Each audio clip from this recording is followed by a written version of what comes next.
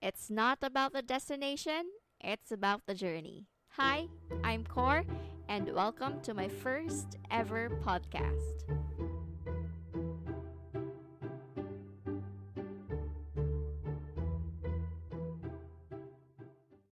All right, so before I start with episode 0, which is hashtag getting to know one another, I would like to explain why I named this endeavor as Just Mundane.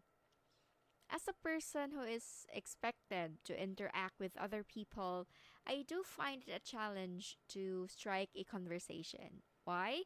One, I am not familiar with the person I'm talking to. I don't know what he or she likes or dislikes. And secondly, I'm a really shy person. But seriously though, whenever I start conversations, the first topic I could think of are normal things like how is the weather or how are you feeling during this event? What are you feeling right now? Are you okay? These are just simple things. These are personal things, things that both you and I can relate. And I've realized that through these ordinary things, we get to establish a certain bond. We get to start talking and we get to start knowing one another, and that I think is a beautiful way of starting a wonderful relationship. This is also what I would want to integrate in this podcast. Although I've stated in the genre that this is a personal journal, but I envision it to be more than just that. I want this podcast to be an avenue for you and me to share our experiences and expertise and to feel this sense of belongingness like, hey, I'm not the only one experiencing these things. I'm so glad that I am also able to hear perspectives from other people, people who also feel or who also experience the same things I do.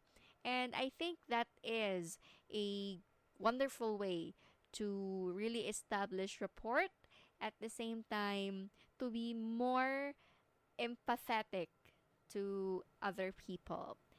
And I guess that's it. Okay, so now let's proceed to the main event, episode 0. Let's get to know one another. Firstly, I am Core. My full name is Karina, but I'd like it if you call me Core. I am 24 years old, or not that it matters. And I am currently a full time faculty at a university here in Cebu, Philippines. In relation to that, I am turning or I'm going to be celebrating my third year of teaching this June. So, yes, I started teaching at the age of 21. Anyway, aside from teaching, I also am a performing artist. My interest in theater started in 2008, although I fully participated in it last 2016. In fact, I debuted as a lead female character in a musical play here in Cebu entitled Song of Bernadette, also last 2016. After my theater journeys, I also attempted to join a choral group in a religious organization here in Cebu City under the Salesians. And I also tried to venture out into film acting and eventually to film writing and directing. But yeah, I'm still going there. I still have a lot to learn, but I'm still young. Aside from performing arts, I am a travel enthusiast. In fact, I started to love travel when my mom often take us to other places in Cebu. Eventually, in 2014 or 15, or I'm not sure. Probably 2014. We also went to Singapore. That was my first ever international travel. And from then on, I decided I wanted to be rich. I wanted to be rich and I wanted to travel the world because rich people can only travel the world. But that was a wrong mindset because when I graduated from university and I started work in the same university I graduated from, I have realized that even poor people can also travel. I mean, I have to be honest though. Salary in the academe is average. It's not small, but it's also not big. But I think I don't have to worry about that because I'm single. I don't have any responsibilities yet, so I'm okay.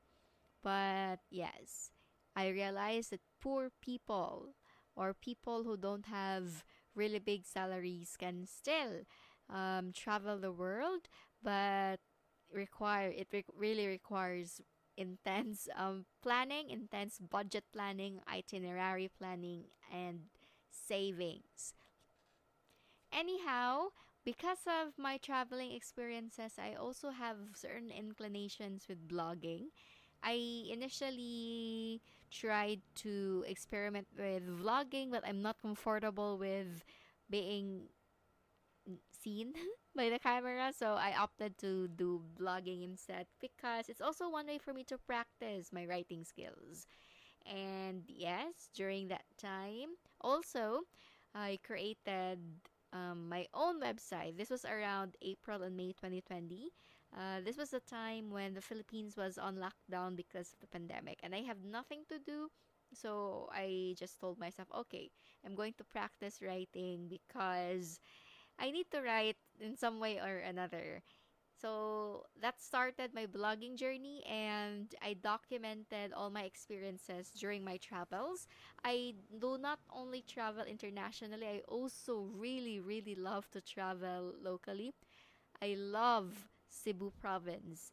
And though I do plan to travel outside Cebu, but I created a agreement with myself that I'd only travel outside of Cebu if I'm able to travel with other places within Cebu province.